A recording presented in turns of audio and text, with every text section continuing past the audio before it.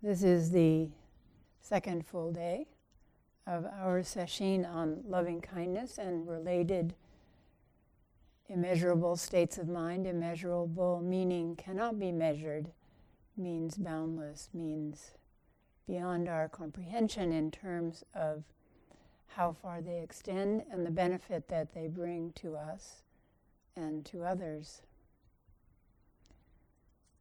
This is from the Pali Canon.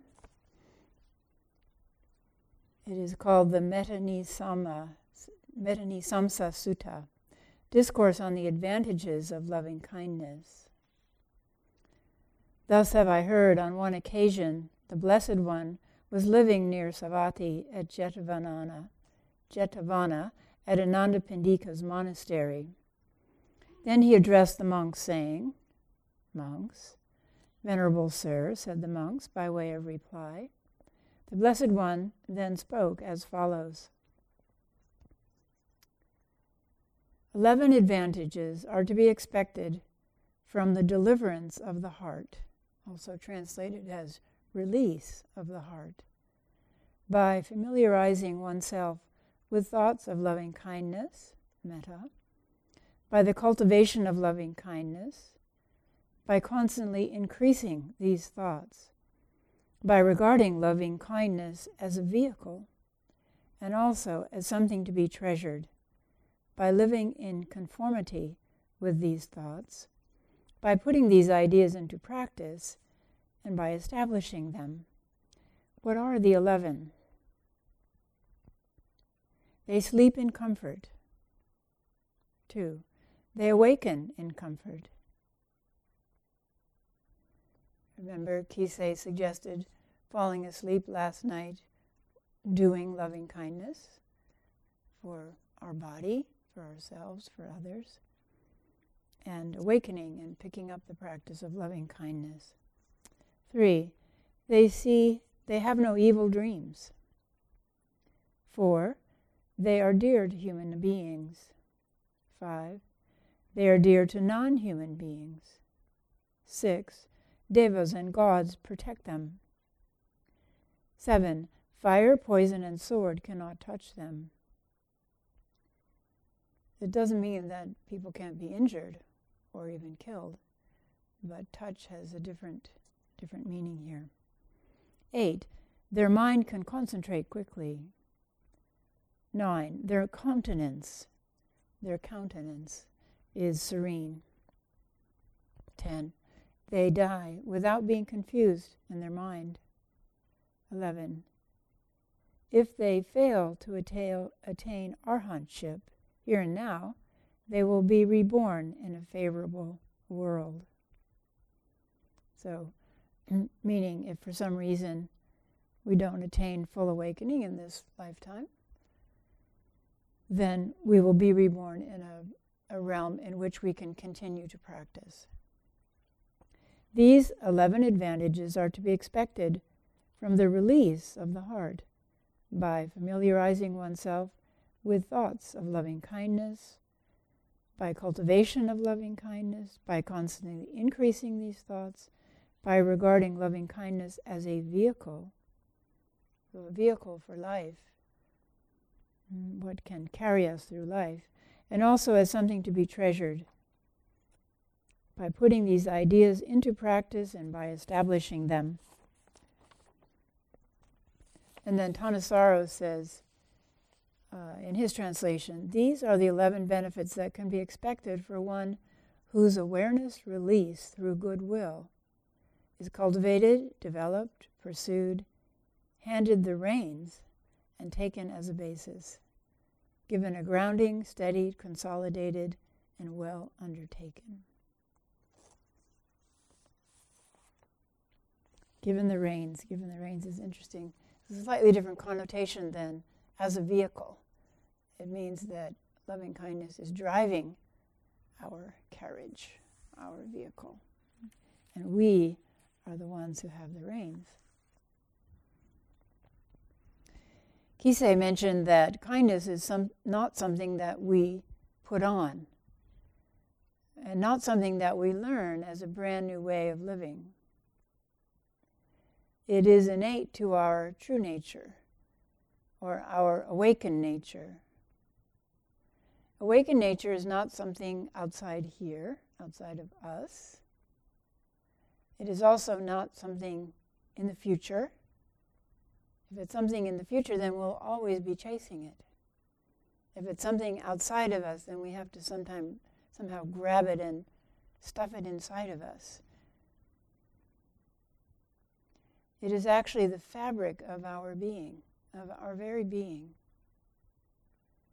Our life is woven out of awakened nature, born from awakened nature, woven from wisdom and compassion, the two primary elements of awakened nature. All lives, all of existence has been woven out of wisdom and compassion since forever, until forever. To rediscover it, to reawaken it is a gift, a great gift, one that we can give to ourselves and also to others. Don't believe this just because this old monk or some tulku you read said this.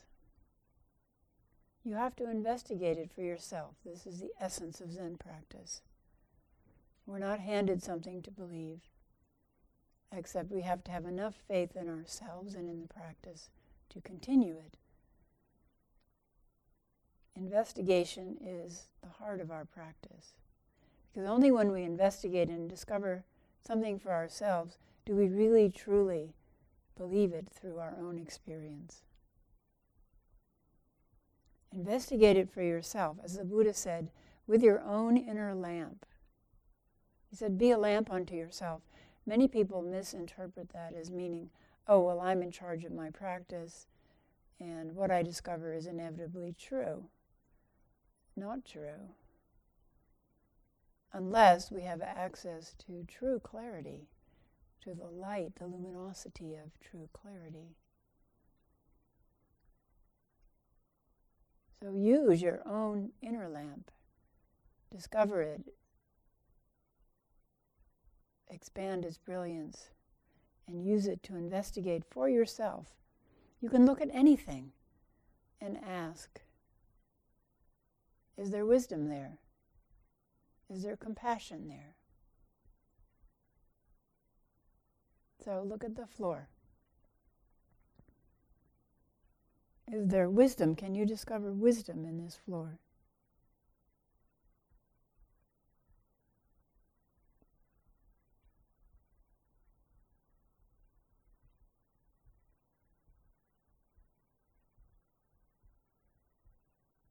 Can you discover compassion in this floor?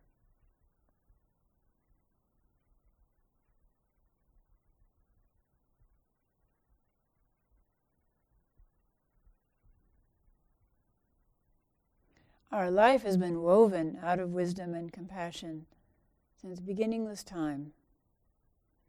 It is the foundation, it is the warp and the weft of our life. The unique pattern that we call me has been woven on the background of wisdom and compassion, woven with the threads of cause and effect. Not all of the threads of cause and effect are we in charge of.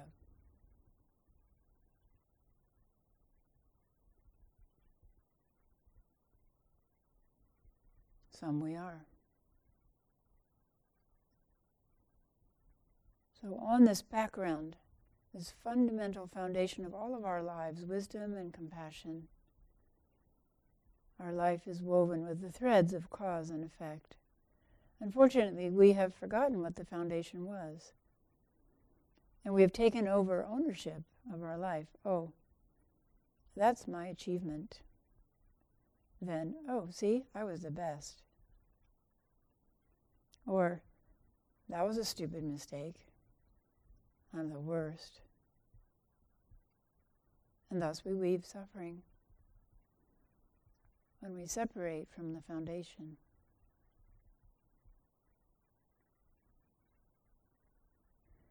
If you look at my robe, you can take anything. Look at my robe. We begin to see the mistake of thinking that we own this life. A vast robe of liberation, we call it, when we put on our okesa or raksu or wagesa. Vast robe of liberation. Liberation is composed of what? What does liberation mean? Liberation from what? To what? It means awakening to our innate wisdom and compassion, having access to it. Where's the wisdom in this robe? This robe is sewn by old women in Japan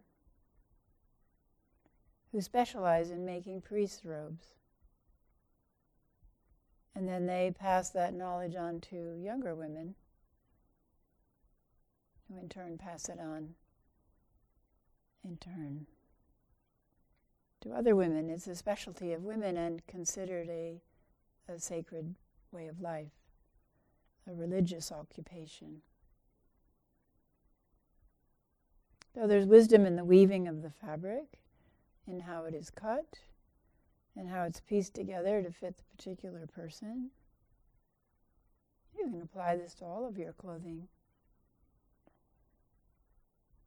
In this robe, I especially marvel at the collar. Everything that I sew, like samaway and so on, it always seems to tear out at the shoulders, but by some miracle or some wisdom these women have, it never tears out at the collar. I don't know how they do it. There is kindness, too, in it, even how it is folded when it arrives in a box.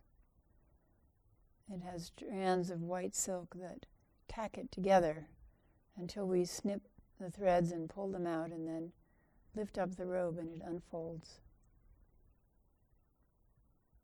There's compassion in the fabric which doesn't wrinkle and is very easy to wash and dry quickly. There's kindness in the length of the sleeves, which remind you continually to be mindfully aware of what your hands and arms are doing, or the sleeves will drag. Looking deeper, there's kindness in the ancestors who passed this robe to us. And I'm talking not only about this physical robe. Part of this robe dates back to India, part to China, and part to Japan.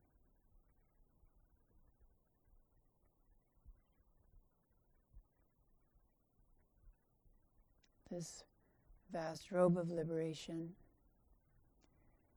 It's a wearable history of our practice, a reminder of returning to continuous practice. And it is the warm skin and flesh of the ancestors that protects us throughout night and day. This robe, this physical robe, and the robe, ever unfolding robe of practice.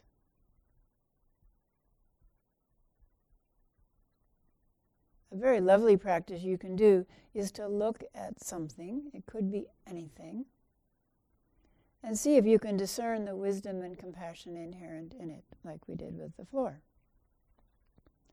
You can try objects first, like a soap dispenser or a utensil in the kitchen. It helps sometimes to start with inanimate objects, and then try with your own self. Can you see the wisdom and compassion in your own body and mind? So you can try it right now. Look at your hand, hold your hand up.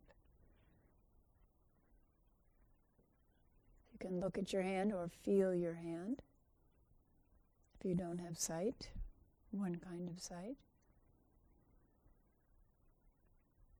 Can you see wisdom in your hand?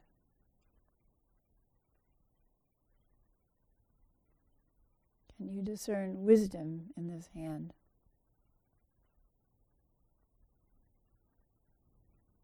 And turn it over, look at both sides. Is there wisdom in this hand?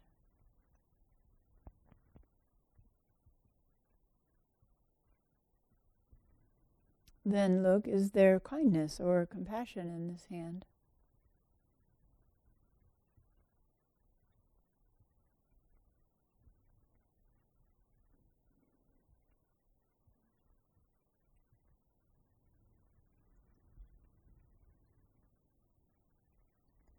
Even though kindness is an inherent part of our deepest nature, if we are honest, we can see that many things cover it up and prevent it from being accessible at all times or from being expressed. So then we have to look at what covers it up. This is a very interesting question. What covers it up? What closes the heart up, as Kisei said? We have to be able to discern when the heart is open or closed. So, for example, if you would close your eyes and imagine a very pleasant scene, yourself very relaxed and happy, perhaps alone, perhaps with someone you care for.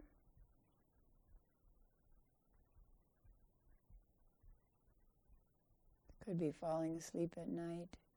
Any situation where you find yourself relaxed and at ease and happy.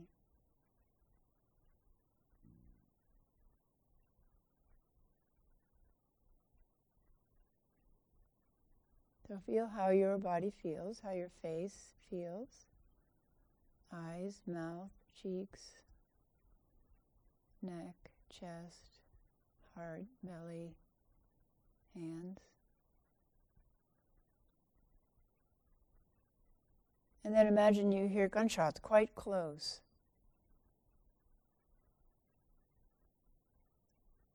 And see if anything changes. If so, what?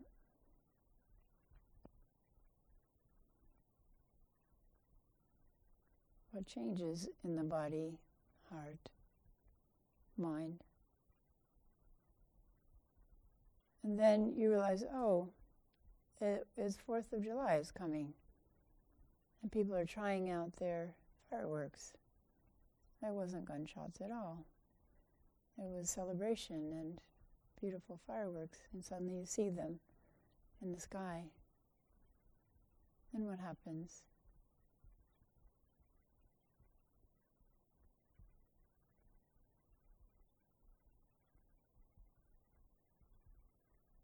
As you relax and enjoy them. So that kind of practice can help us realize the sensations or compounding aspects of body, heart, and mind that go with an open heart and with a closed heart.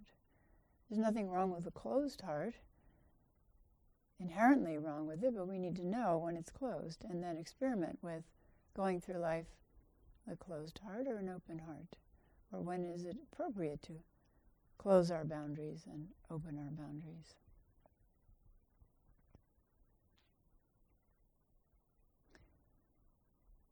So we have to be honest and say that there are many things that cover up our inherent kindness, kindly attitude, friendliness, basic friendliness, and prevent it from being accessible or expressed. When I pass someone and I bow, as is our custom here, and you're all doing it during sesshin, if I forget to send metta their way, as I do that, then when I notice, I ask myself, what was distracting or interfering? How did I switch to automatic behavior and not include metta practice? Or if I'm washing dishes and I discover that my heart is closed, I ask myself, what was distracting me? What was interfering? when we look at our hand and we think, ooh, I don't like it. It's ugly. It's too old. I wish it were different. Are these very common critical thoughts obscuring our innate ability to see clearly and to feel kindly towards everything?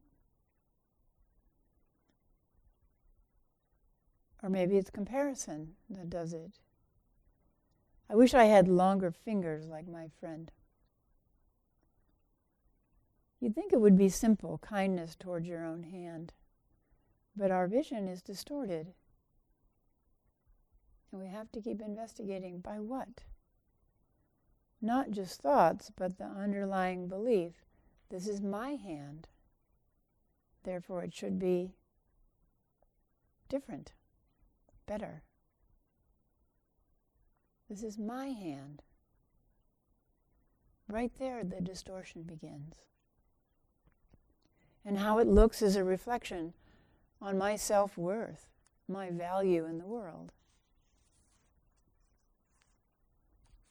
Then we're getting down to the fundamental distortion and what fundamentally blocks us from expressing, accessing the deep river of wisdom and compassion that's always flowing in our life, accessible through ourselves, through our body, heart, mind. Here's an interesting question that someone asked me a few days ago, which I've asked myself. How do I practice metta when I'm pulling weeds? You have to find the answer yourself. I have a practice that I do to bring loving kindness into pulling weeds, but what you discover works for you is more important and lasting than any answer I suggest to you. Here's another question. Is practicing loving kindness more elusive to you than practicing with the breath? If so, isn't that interesting? It's not a judgment, it's just an interesting observation. Why is that? Loving kindness practice, like absorption in the breath, starts as a concentration practice. Can we bring loving kindness, as Kisei suggested, to each step in Kinhin? When we try this, we have the incentive to stay in the room and keep investigating it, or to return quickly from the bathroom to try the one-round challenge. I love to do the one-round challenge. The one-round challenge is, can I be aware of loving kindness in each step and not lose track for one complete circle around the front row of cushions? And then once I can do that, can I do it for 2 rounds? Can I do it during slow Kinhin and then during fast Kinhin? And then can I be aware of loving kindness in each step as I walk towards lunch? And where is that loving kindness? Is it in my foot? Is it in the floor? Is it in the cement walkway? Is it in between? Where is it? Like absorption in the breath, loving kindness can become an expansive, wide-open practice. So it begins as a concentration practice, a kind of discipline of returning to loving kindness practice. But eventually it can become an expansive, wide-open practice. Once we've cultivated loving kindness, then we can spread it. I will abide, pervading 1/4, with a mind, heart, imbued with loving kindness. So we begin with what's in front of us. This is usually our field of concern, and that's about 90 degrees, which is 1/4, right? And occasionally we go, oh, what's over there? What's over there? We expand it a few degrees, but we forget the back. So we begin with the Zendo. We begin with ourselves, then the Sendo. then we expand. So we expand to this quarter over here, and that quarter back there. This is called geographic expansion. So loving kindness can be expanded in a number of ways, geographically.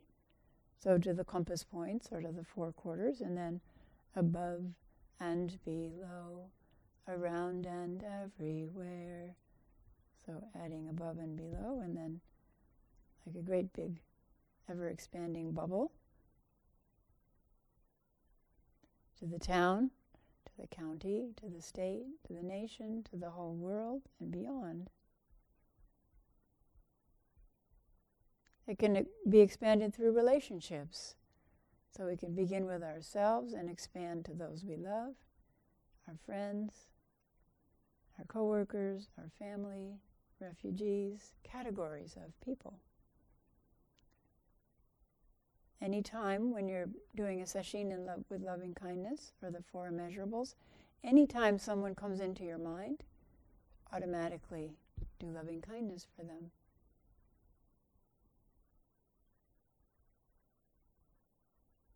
They emerge in your mind to help you. It can be expanded by types of suffering. And to all as to myself. So, you have a headache.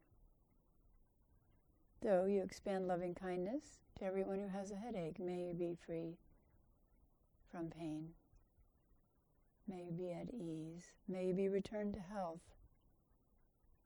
So the phrases can be custom made. There's a whole list of phrases in the canon. The ones that we use are ones that I developed. They didn't come from the Buddha, by the way. I mean, they came from the Buddha, but I tailor-made them to what I feel is the main difficulty in our culture, which is anxiety,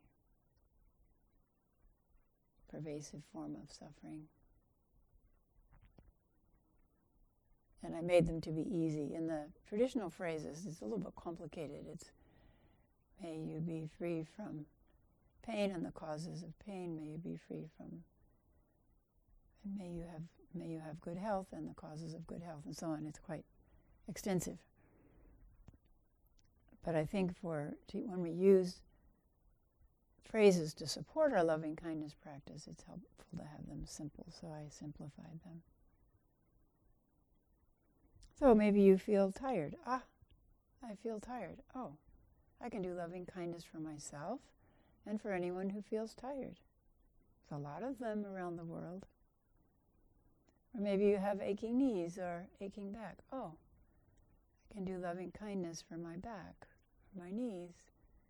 And then for anyone in the Zendo, guaranteed there are lots of people who have some pain somewhere, discomfort somewhere, and then expand out. These are instructions that people have been following for over 2,500 years. Isn't that wonderful? Instructions that have brought benefit to people for over 2.5 millennia. And now they have been given to us. May we carry on these practices for the benefit of the entire world. Technically, when you are suffering, and based on the energy of your desire to end your own suffering, you expand that energy to others with the same affliction, you're practicing compassion. When the heart is moved by our own suffering, we begin to recognize that same kind of suffering in other people, and our heart is moved. I remember the first time I had surgery, when I woke up and had to take my first steps out of bed, I thought, oh man, I have never been kind enough to people who had surgery. It's a sad thing about being a human being, that we have to learn through our own experience to be compassionate. Although there's a natural compassion in children if they're raised with love. One of our grandsons, when he was about 4, he saw a donkey and he went, oh. Like he just loved the donkey. It was the first time he'd ever seen a donkey, but something in the donkey awakened his heart of kindness and compassion. Loving kindness is fundamentally a kind, open attitude of the heart towards ourselves and everything. So it's going into the post office with a friendly attitude towards the people behind the counter, or maybe having a really hard day, or the people in line in front of you, behind you. If we practice it long enough, it becomes a basic attitude.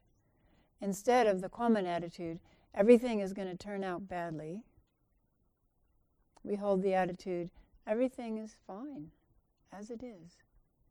It doesn't mean that we don't work to change things. It doesn't mean that we don't work to change things. We recognize that there are things that need to be changed, but everything is fundamentally as it is, and from there, we work. Think about it for a moment. If you cook with anxiety or irritation, which we've all done, instead of joy,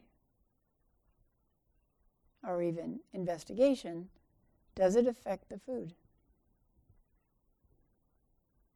There's no right answers for you to investigate. Does it in fact affect the food? How does it affect the process of cooking?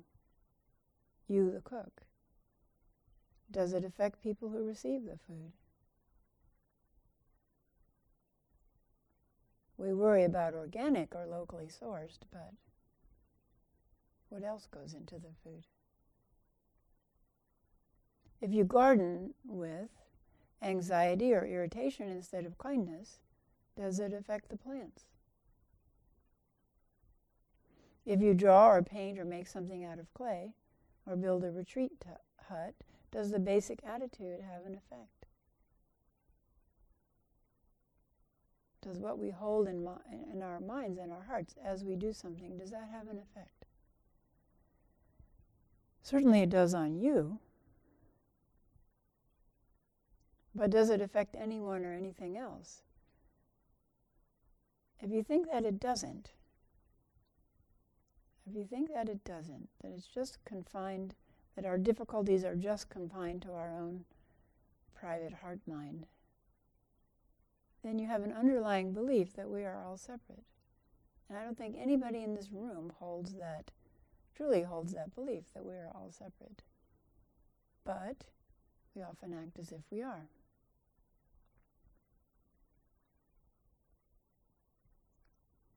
Another frequent question, and one that people are often reluctant to ask, is, what if I don't feel anything when I practice loving kindness? I think there's something I'm supposed to be feeling, and I'm not, so therefore I'm failing. What if it just seems like rote recitation when you say the phrases? Then you need a seed. Someone or something you feel a simple kindness towards, like, oh, like that. You know, he didn't know that donkeys can kick you. He just saw this creature with big eyes and kind of a sad face and fur, hair. So, oh. So you need something that you feel simple kindness toward. The Dalai Lama used a puppy when he was being taught loving kindness practice. Puppies and babies are easier in general until they poop on your bed or begin crying unconsolably at 2 a.m. Can you find a seed? Can you find someone or something you feel warmly towards? Can you do that now? Can you conjure them up in your mind as happy and relaxed? So conjure up whatever could be your seed for cultivating loving kindness, and imagine them happy and relaxed. Whether it's an animal or a person, doesn't matter. How do you know that you feel warmly towards them?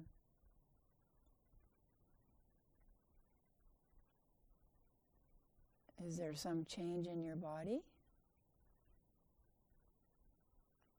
Maybe in your eyes, your face, your mouth,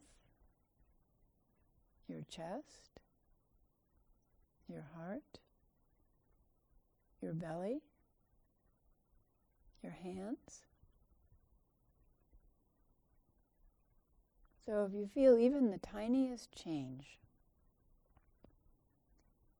when you imagine as vividly as you can someone or something that you love being happy and relaxed, then take whatever you notice and cultivate it. Feed it gently as you would a small fire. Let it expand in your own body.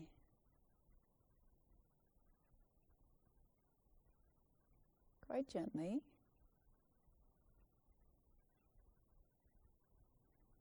And then let it expand out into the room.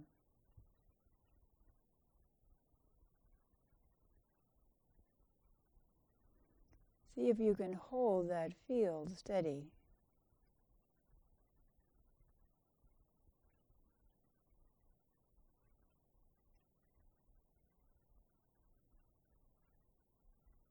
When it collapses, which it will, then you go back to the seed and you start cultivating again. So often in the first few days, if you haven't done a loving kindness session before, in the first few days you might say, "Oh, I don't feel anything." That's fine. But keep looking, keep checking in the body. Is there some change when you're practicing loving kindness, especially when you bring someone into the field that you simply feel kindly towards? It could even be the nice postmistress and mistresses at the post office in Clatskanie. They were very kind. Loving kindness means a fallback position of basic friendliness. So now please close your eyes again and imagine yourself walking down a street. Let's say in a city, wherever you live, wherever's nearby. And conjure up many different kinds of people coming towards you, one at a time. So watch. Can you maintain a field of basic friendliness, open-heartedness, as each one approaches you and passes? I'll give you some suggestions. A woman who has a baby in her big belly, born and to be born.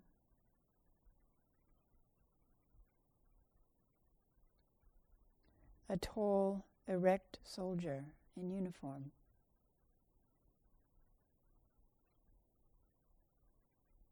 So each one comes towards you and passes you. A short, stooped, aged person.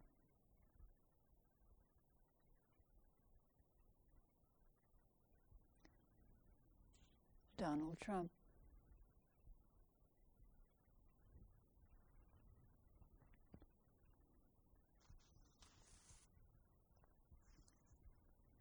A neo-Nazi with the word hate tattooed on his forehead.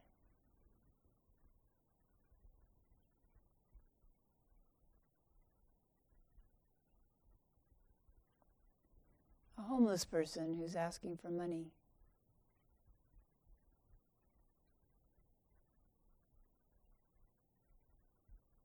A Catholic nun.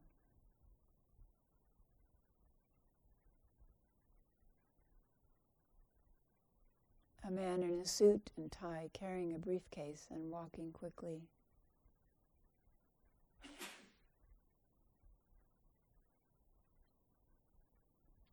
A policeman in uniform.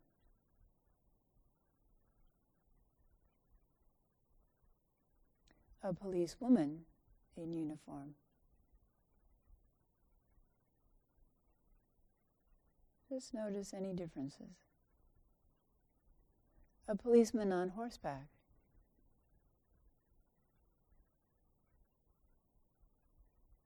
Notice any differences. A child running ahead of the parent. Someone who looks frightening to you.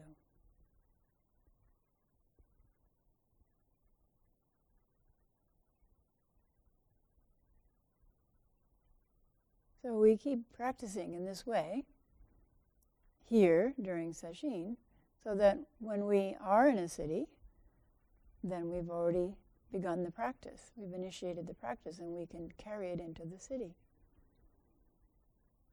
So for each one, you notice what happens. Notice what happens to the field of loving kindness. Does it change? Does it waver? Does it flare up like a flame and then die down? Loving kindness is the antidote to anger. Its near enemy is romantic love, saccharine love, clinging love. Compassion is a very similar experience, but it's triggered by becoming aware of suffering. So loving kindness is basic, kindly, friendly attitude. And compassion is triggered when we become aware of suffering in ourselves or other people. So again, close your eyes and put yourself on that street. Walking down the street.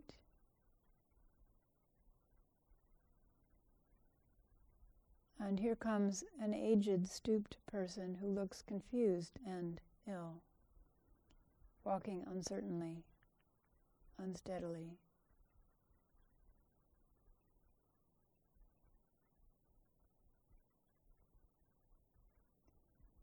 Now a tired-looking, heavily pregnant woman who is carrying both a toddler and a heavy bag of groceries.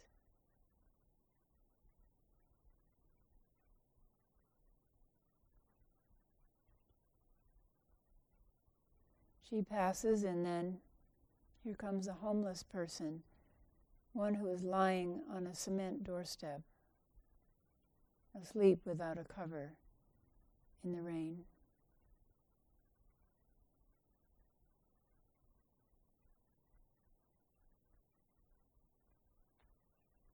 And then you see a man in a suit and tie sitting on a park bench, weeping.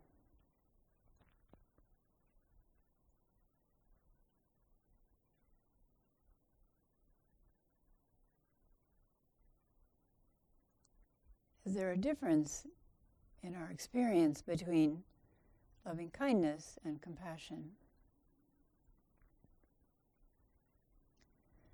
Now try these. Close your eyes. As you walk down the street, you encounter a policeman who is entering a house where someone is screaming, "He's got a gun!"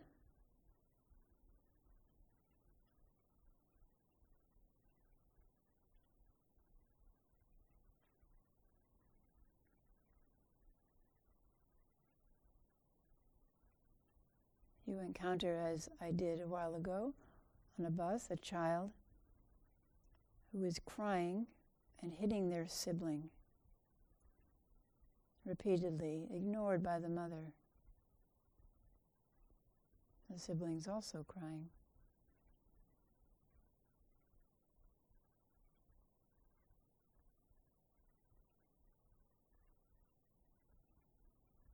Back on the street, you encounter a person who's yelling at the homeless person to get the F off their effing steps. What happens to the field of loving kindness and compassion? Is there any change? What causes it?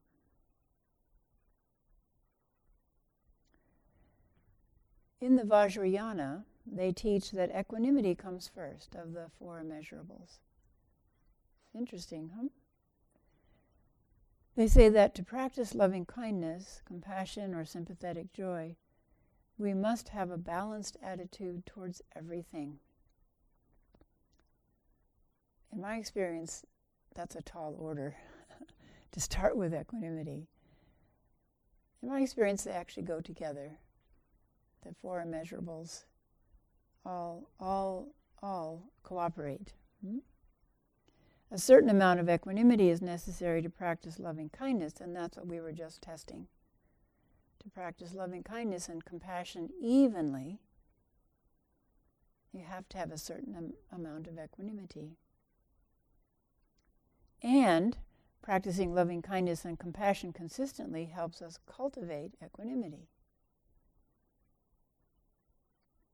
Practicing consistently requires time, blocks of time, when we are not interrupted, as in sesshin. So we practice in this very easy setting to have the practice instantly available in the hard times. Thomas Merton said, who was a Catholic monk but also practiced Zen, "It is in deep solitude that I find the gentleness with which I can truly love my brothers," because he was surrounded by brothers.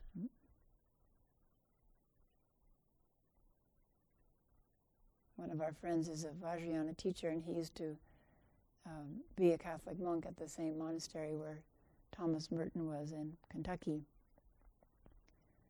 And he said that he was practicing loving Christ. I love Christ. I love Christ. And then he realized, wait a minute, all these annoying brothers who drive me crazy are Christ. Oh, Christ. So back to Thomas Merton, same monastery. It is in deep solitude that I find the gentleness with which I can truly love my brothers.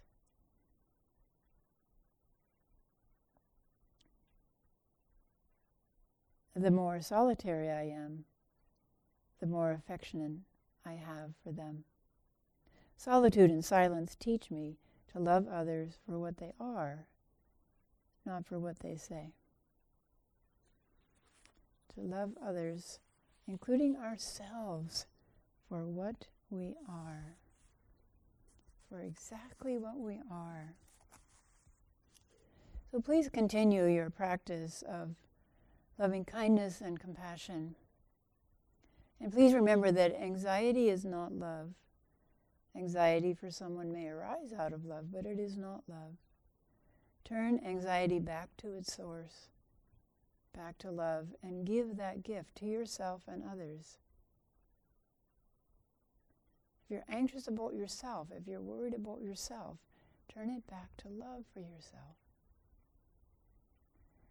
If it helps in focusing as you're doing loving kindness practice, use the supporting phrases. You don't have to stick to the ones that I made up. Use whatever arises in your mind. Say there's an individual you're concerned about, or a news story, or an unpleasant body sensation.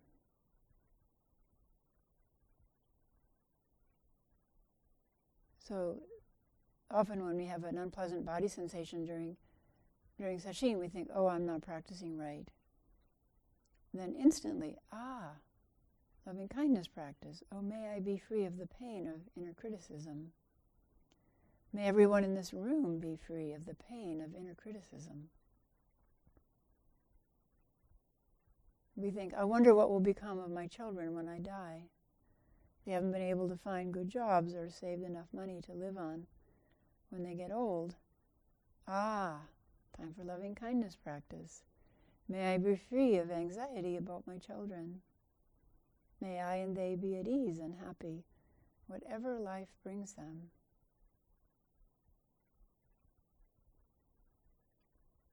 Maybe a picture of your sibling arises in your mind immediately. Oh, may they be free from suffering and experience true happiness.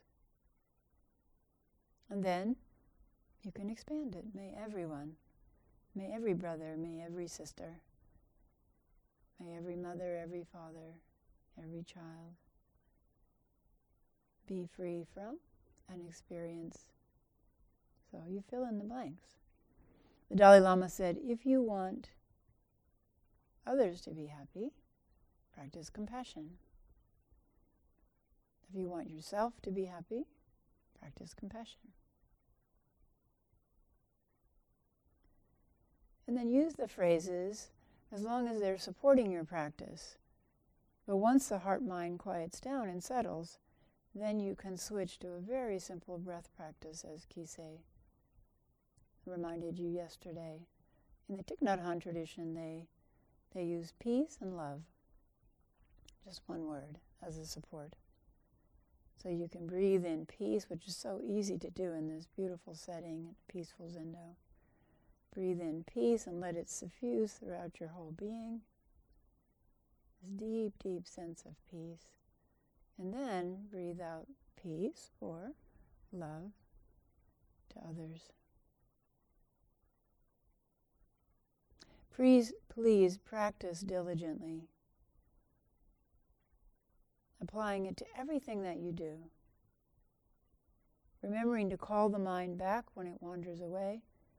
Call it back without criticism in return to loving kindness, compassion practice. Use this time of concentrated, quiet solitude well.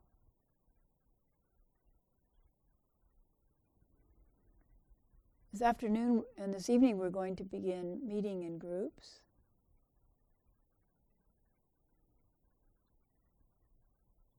For this session, we've found that it really works well to meet in groups. There are advantages of meeting in groups. One is that often someone will ask a question that you didn't know you had. And there it is. And you get to hear the answer. Also, the response from the teacher. Sometimes when you've asked the question and there's a response from the teacher or a suggestion about practice from the teacher, sometimes we're sort of defended against it when it comes directly to us. But when they give a suggestion to someone else, it can penetrate our heart and make a difference to us. We call that a carom shot. It's like a billiard shot off the side and then into the pocket, you being the pocket. So carom shots can be very effective in group interview. Teacher doesn't do it on purpose, it just happens.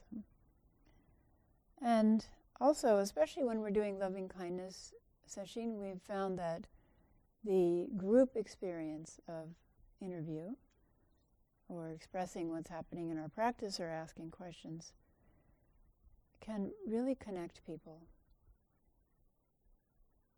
You know, what our heart's true desire is connection, is intimacy. We desire it and we fight it. But when we share our experiences, we realize, oh, I'm not so different from everyone else. Or we hear another person's distress and our heart naturally opens in kindness or compassion. So particularly in this session, this is what we like to do. So do treat it like you're in private interview. So if you ask a question, look directly at the leader, at the teacher, and hold that space that you're used to holding in Sanzen, individual Sanzen. And the teacher will look directly at you and talk directly to you if you have a question. If you're relating an experience, then open your heart to everyone in the room as you relate that experience, because it will resonate with other people. And please don't offer advice. You know, put whatever your professional advice-giving hat is, put it away, and just listen. So